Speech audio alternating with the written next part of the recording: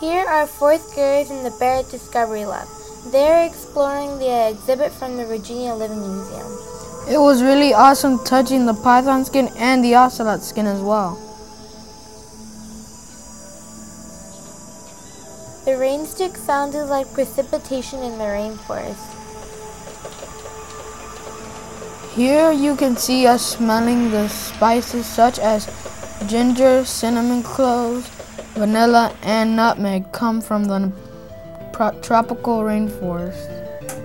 At the Rainforest Book Station, we wrote down questions and comments about the books we were reading. We used sticky notes to put the questions or comments on the page of the book. We also made connections to ourselves and what we were reading. Here you can see some fourth graders measuring the length of animals you can find in the rainforest. Can you believe the world's largest wingspan of an insect, the atlas moth, is 2 feet? We went all the way down the hallway to 37 feet to show how long the anaconda is.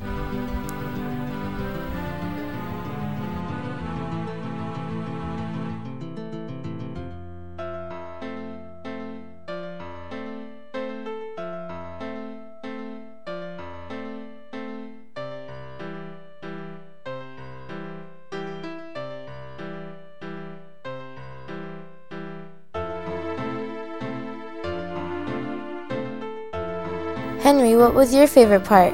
I like the piranha. Did you know many species of piranhas live in Central and South American rainforests?